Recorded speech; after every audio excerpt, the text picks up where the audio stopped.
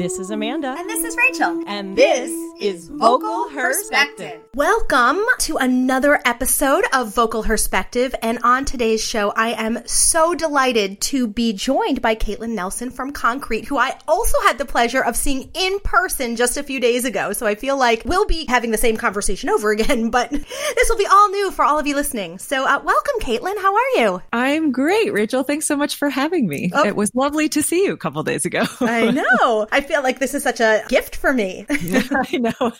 It's funny. We hardly ever see anyone, even though New York is like full of a cappella people. It's just getting us all in one place is not one of the things we do very often. For sure. So I guess let's start off with your background in a cappella. For those who don't know, Caitlin was part of All Night Yahtzee, a very well-known collegiate a cappella group. Can you talk a little bit about how you got involved in a cappella, if it was before that or just then? Sure. So I have been doing a cappella. I've been doing choral work since elementary school. I was really lucky in that my elementary school had a really great music program. And so our music teacher all throughout elementary school did not only vocal work with us, but also instrumental and would bring in groups from the outside to perform for us. So I think my first exposure to a cappella was really in elementary school, and the Haverford Ford Escorts came and performed for us several times, I remember. But my first real contemporary a cappella experience was in high school. I went to Leon High School in Tallahassee, Florida, which is where Main Event is from. And they were started, I think, while I was in high school, my junior year, and I couldn't be in it because they rehearsed on a day where I was doing something else. And so then my senior year, I was able to join. And our choir teacher, Miss Hall, who's now Miss Hall Peck, was connected to All Night Yahtzee in college. And so we had a lot of their arrangements when I was in high school. So I knew about them kind of going into college because I wound up going to Florida State as well and staying in Tallahassee. So I didn't join an a cappella group freshman year, but I wound up joining All Night Yahtzee my sophomore year after meeting several of the people who were in charge and getting exposed to them and that world. And Yahtzee was not a big deal when I joined it. Which is so funny to think about because there's such a huge deal now. Right? I know. Everybody knows All Night Yahtzee. And it used to be that nobody knew All Night Yahtzee, and that we were, I think, one of the furthest south contemporary a cappella groups at that time in Florida. And Tallahassee is not southern in Florida. Right. It's very northern. Right. I was really lucky to kind of be able to come up in Yahtzee at the same time that Yahtzee was coming up in the a cappella world. Wow. So it was just a really great experience, made lifelong friends. Christopher Diaz, who almost everybody in the a cappella world knows now at this point, was my music director for the last 2 years that I was in it. Wow. That was kind of where I guess my love of a cappella was forced upon me. Oh, come on. You took it willingly. I know, right? And I kept going from there. And when I graduated, I moved to Boston and I joined a new group there, which is still going on. They're called the 508s. I was their music director for a little while, and then moved across the country to Seattle and joined a new group there that doesn't exist anymore, that a smaller group that does still exist came out of, called Shot in the Dark. Nice. And then moved back across the country to Baltimore and then to New York, where I joined Empire actually within the first week or so of me moving to New York. I think I auditioned for them. Yeah, I know, right? It was like, what can I do in New York? It's a cappella. Duh. So yeah, I've had a long and kind of all over the place history of joining and starting groups. And Concrete, the group that I am now music director of, was started out of several people in Empire. So we're all connected somehow, I feel.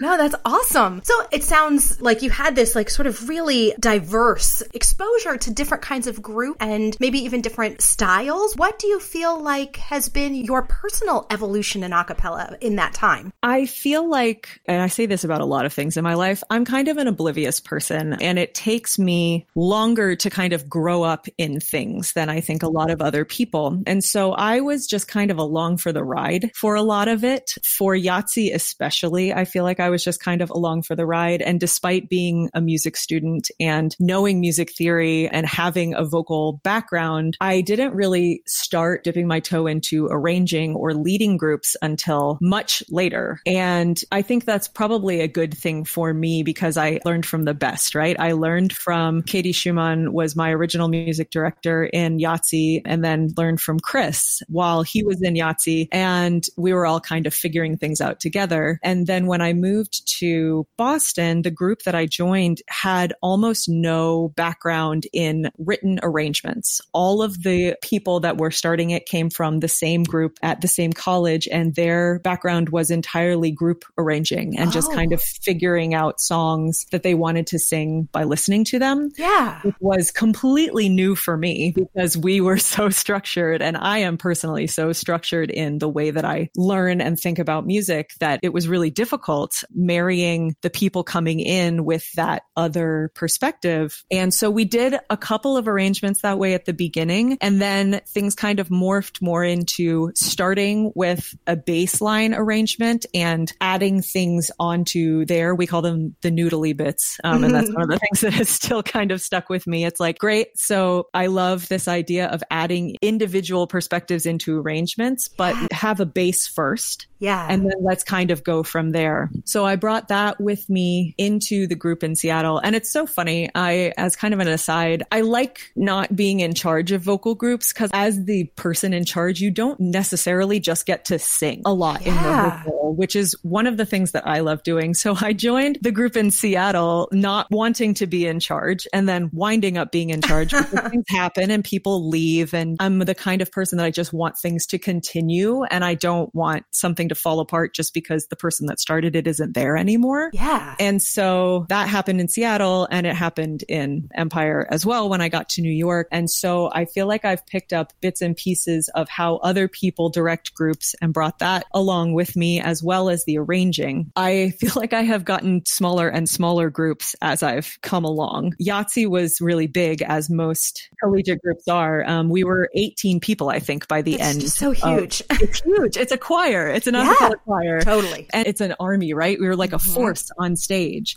Absolutely. So the group in Boston was maybe 12 people. And then the group in Seattle was kind of similar, but we narrowed it down to 8 by the time I left. And then Empire was around 8 or 9. And then Concrete is 6. Yeah. And so we've just been getting smaller and smaller and kind of figuring out the best way to arrange for many voices versus individual voices. It's all been a learning experience for me. And I am really thankful to have now, especially the musicians that I've had in my groups that have allowed me to kind of figure it out along the way. Yeah. Because it means that the arrangements and the directing style can really be catered to the people who are in the group at the time. Yeah. So can you talk a little bit about what you feel like the benefit is for you of having a smaller group? Is it easier to arrange? What do you get out of being in a group that is 6 voices versus 18? I think personally it's easier to arrange because I know everyone's voice intimately. I know what they're capable of. I know what it sounds like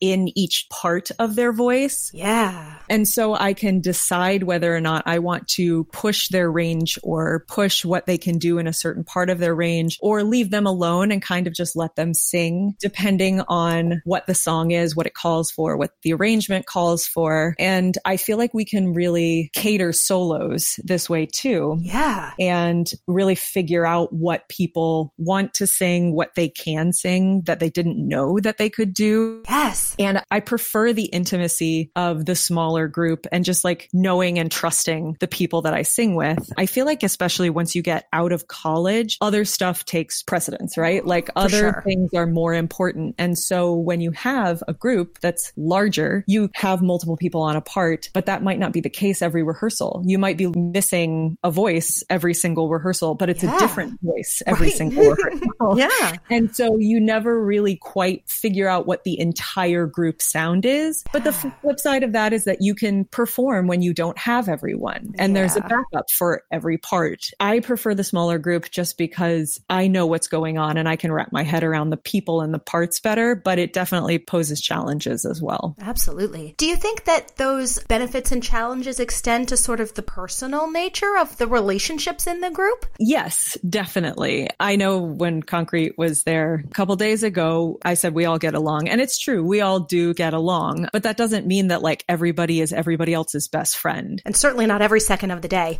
Right. Exactly. We all have jobs. We all have other things that are going on in our lives. Totally. And with a bigger group, I'm sure it's easier to kind of find a couple people that you're more friends with, that are the people that you really relate to the best, even if you like everybody else in the group as well. Yeah. Whereas if you feel singled out in a 6-person group, that's because you probably are. Yeah. You know? Well, I think the flip side of that is true as well. If there's somebody that you're not that fond of in an 18-person group, you can lose that, right? That can be the noise. Right. But in a 6-person group, everybody has to like each other at least a little bit, right? Yeah, it would be very difficult, but it's kind of like any other band. There's so many famous bands that you hear about where it's like they make great music and they look like they're having great time on stage. And then you hear the background stories of how they all hated each other and like wouldn't talk when they weren't on stage performing and like wouldn't travel together. And like, thankfully, that's not an issue that we have to deal with. Sure. But being a group that looks at sound first, I think we could definitely bring in people that don't have the same personality that we do, just because we want to make sure the sound is the same. Yeah. And cross your fingers that never happens. Yeah. And I will say that even going to all of the places that I have gone and sung at and meeting all of the people that I have sung with, the people that I'm closest to and my best friends all throughout my life have been because of music. And that has not changed. And in college, you can say, oh, it's because you spent so much time with those people. They have to be your best friends. But I still talk to them and still consider them my friends. It's Right. not like we were just forced out of necessity to be each other's friends. And that has been true everywhere that I've gone. All of my best friends are from a cappella in New York and in Seattle and in Boston. So That's awesome. yeah. So I wanted to sort of bring in a little bit of the element of the nature of this podcast, which is highlighting women in a cappella. And I wonder what advice you might have as a woman music director for other women who might want to be music directors for their group or start their own group where they can lead. I think probably the best advice that I can give people is kind of similar to the advice that women get in the workplace, which is don't be afraid of speaking up. Don't be afraid of saying that you want to be in charge of something or even just taking charge of something. And obviously, when you're directing a group of your peers, it's a little bit different because you can't just force yourself upon a group of people like you can in the workplace when you get promoted or whatever. Sure. There's not necessarily going to be somebody there giving you the okay to take charge of something. And that might feel weird or bad. It certainly felt bad for me for a very long time. I don't particularly like to quote unquote teach groups of people things that I don't feel like I have been trained to teach them. I just finished like yoga teacher training, and technically it's teacher training, right? But I feel like the best directors are more guiding people through things. They're not trying to teach them every step along the way. And yes, you may have people that you need to teach things to, and that's totally fine. But the director's position, it's not a high horse. It's not a place to bring other people to your will. It's a place to guide them to where you best think that the song can go, or that you know that they're capable of, but are not necessarily doing all of the time. And I think we have come to a point now where we're bringing to the forefront that you have to be uncomfortable to make change. And that's not necessarily a bad thing. And so I think you should not be afraid of being uncomfortable yourself, which is a hard step to take. Speaking from personal experience, but also in making other people not necessarily uncomfortable in a bad way, but challenging what they think. And not really minding that that may come back at you in a way that might be semi-negative or at least not positive. I think that's just something that we should all just keep in mind. We're all here trying to accomplish the same thing, and it may not always be easy. Totally. So. Have you personally experienced any challenges in that regard at being female in the position that you're in? I don't know that being female really has any bearing on the challenges that I've faced from other people. I will say that going back to me being kind of an oblivious person and kind of a young person in the things, it took me a very long time to see myself as an authority, even though I have all of this knowledge. And I think that I do generally a good job at the things that I take on, but it took me a really long time to get there. It took me going through several groups and being in charge of several groups to really see myself as somebody who should be leading other people to sing a cappella or who should be arranging things for other people to sing. And that was mostly just because I didn't see myself that way in the first place. And so any pushback that I would get from anybody in any context was like, oh, obviously I shouldn't be doing this. It's a believe in yourself kind of thing, but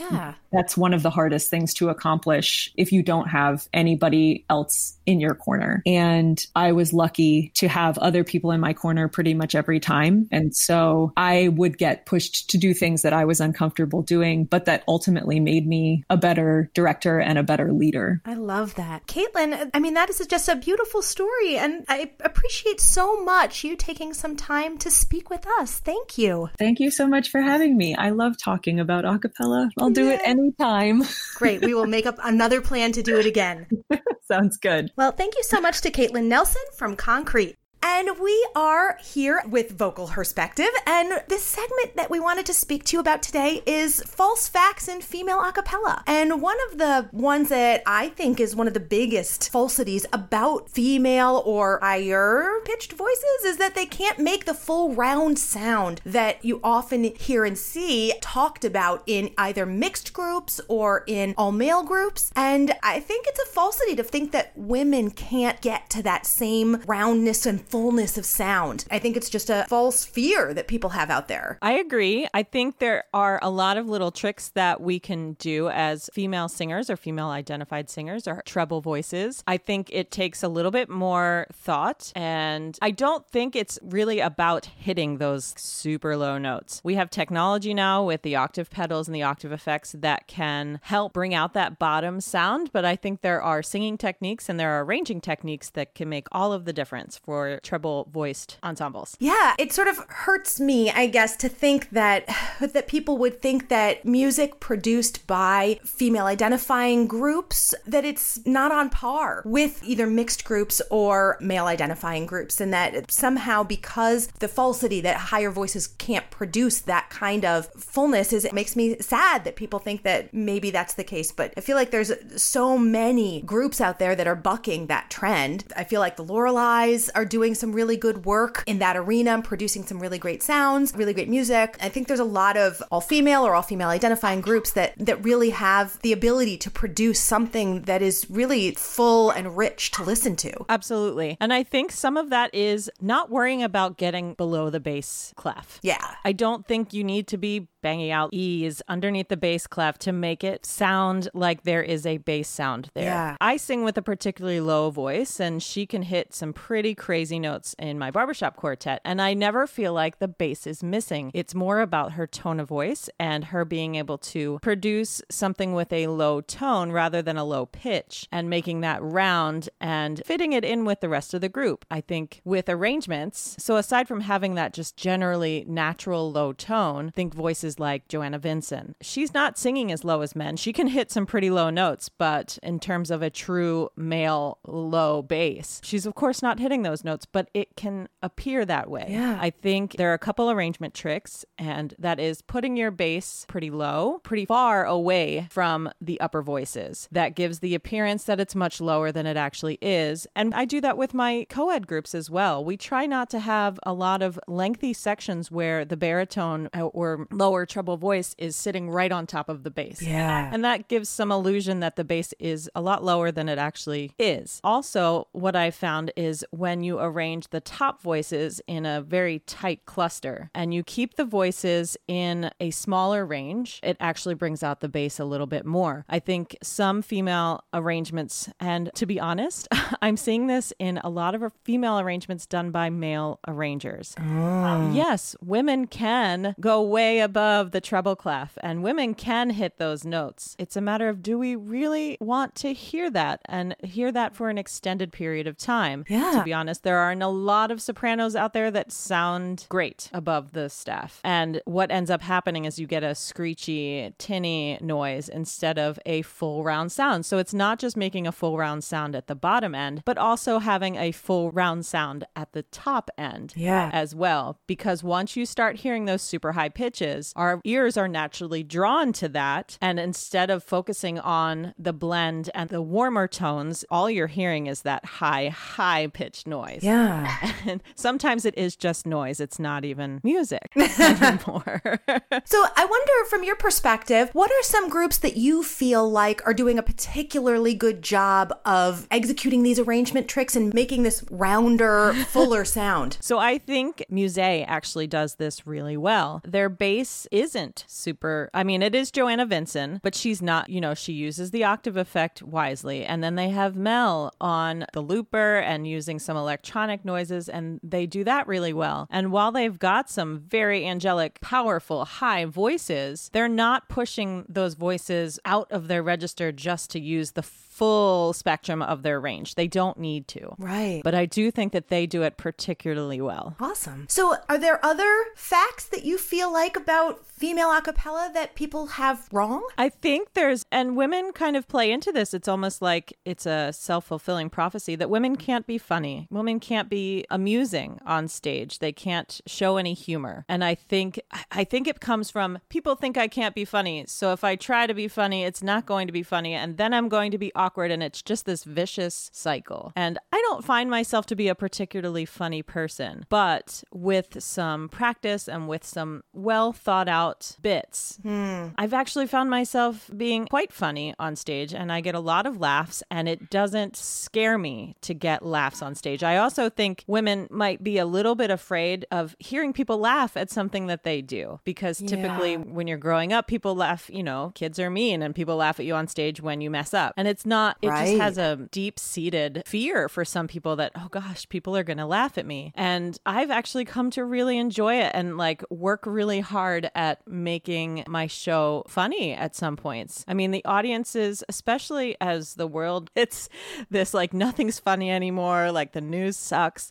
People come to shows and they need to laugh. I mean, I think there's a reason why Netflix and their stand-up comedy specials is exploding. Yeah. Because people just need to laugh right now. And I think with some planning, it's even the men, they're not just going up there. You don't have to be an improv stand-up comedian to make people laugh. But if you plan it ahead of time and you deliver it naturally, it can really work for your set. And it can really bring the audience to a place where they're not thinking about what's going on outside the concert hall. They are in the moment. They are enjoying themselves. And laughing is part of that. And everyone has a little bit of funny in them, especially if you're a performer. There's a humorous side. I mean, I've sat in on so many different groups' rehearsals, and the thing that groups really appreciate the most is that they make each other laugh. So figure out how to bring that to the audience. There is a fine line. You don't want to be up on stage sharing inside jokes. If you have to explain the joke, it's not funny. It's not funny.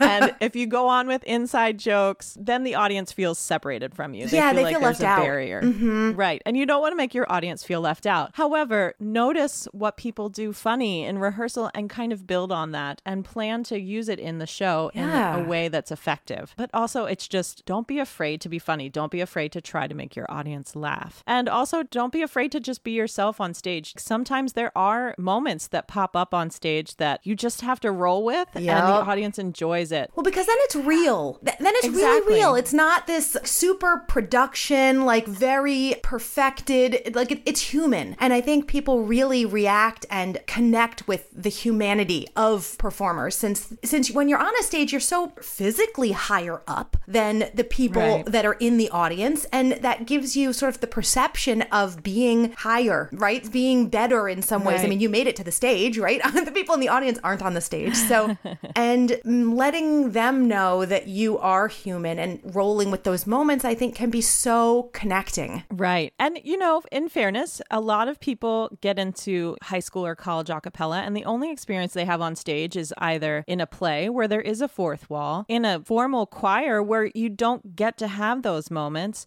or giving speeches in front of people where when you first start giving speeches, when you become a very experienced public speaker, you can have those moments. But when you're first learning how to do public speaking, it's very hard unless you are just a naturally gifted public speaker, which most of us aren't. So it takes some practice and it takes some time, and sometimes jokes are going to fall flat, and as long as you just roll with that, it works. Audiences' memory and attention span is quite short. If you just roll with it and keep going, they will likely forget about it after the next song or by the end of the show. So what else, Rachel? What have you seen? You've seen quite a bit on stage, and you've interviewed quite a few groups, and I'm sure that there are other false facts that female singers encounter. Yeah, I mean, I think another one of the really big ones is that there's a lot of catty infighting, and that women can't actually enjoy each other's company and be true friends, that there's always, somebody vying for greatness, or that there's jealousy. And for sure, there's some of that. I mean, we're all human, right? But I think that women in general, I don't know, I think that there is a sisterhood, a true sisterhood that comes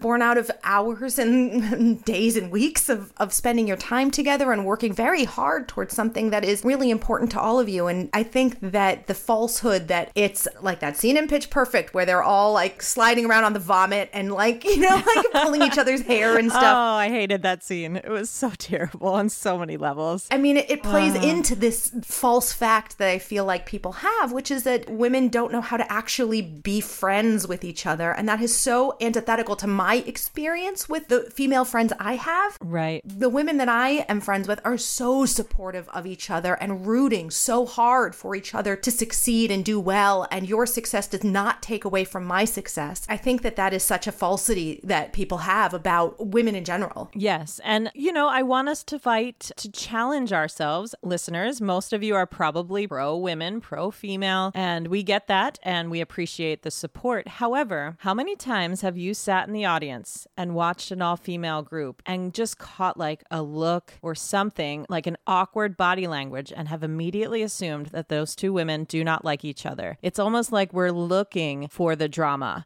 And I don't see that happening when it's a man, to be honest. You're not looking for drama. And I think as audiences, and we're trained by Hollywood, women don't like each other. Women don't support each other. So when we're watching women on stage together, we're like, oh, well, that one definitely wanted this solo. So clearly she hates the one that's doing it. Right. And your brain goes there. And I think it's a natural thing. We've been socially conditioned to think that. So I want all of our listeners to challenge themselves, recognize when this is happening in your brain. And I know I've done it. I've done it because I've lived it. And every once in a while, there are those moments where girls are not getting along. But there are moments when people just generally don't get along. It doesn't mean that they don't love each other and that they won't get past it. And maybe you're just seeing a blip on the radar and it'll be gone by the next day. But try not to be looking for it, like actively looking for it, and just sit back and enjoy the show and go in with, I've been using this term a lot, positive intent. Yes. Assume positive intent. And I think that's how we remove that social conditioning to think that women are not actually friends with each other. It's like we've come to expect everything in life to have like an Instagram filter on it. Yes. Like we're being fake on stage. I'm doing what I think you want, but you're not seeing the real me. I think that extends somewhat to, like, there are moments on stage where you can see where people are really vibing. They look at each other. They have this like shared smile in their eyes and in their lips. And catching those moments of connection,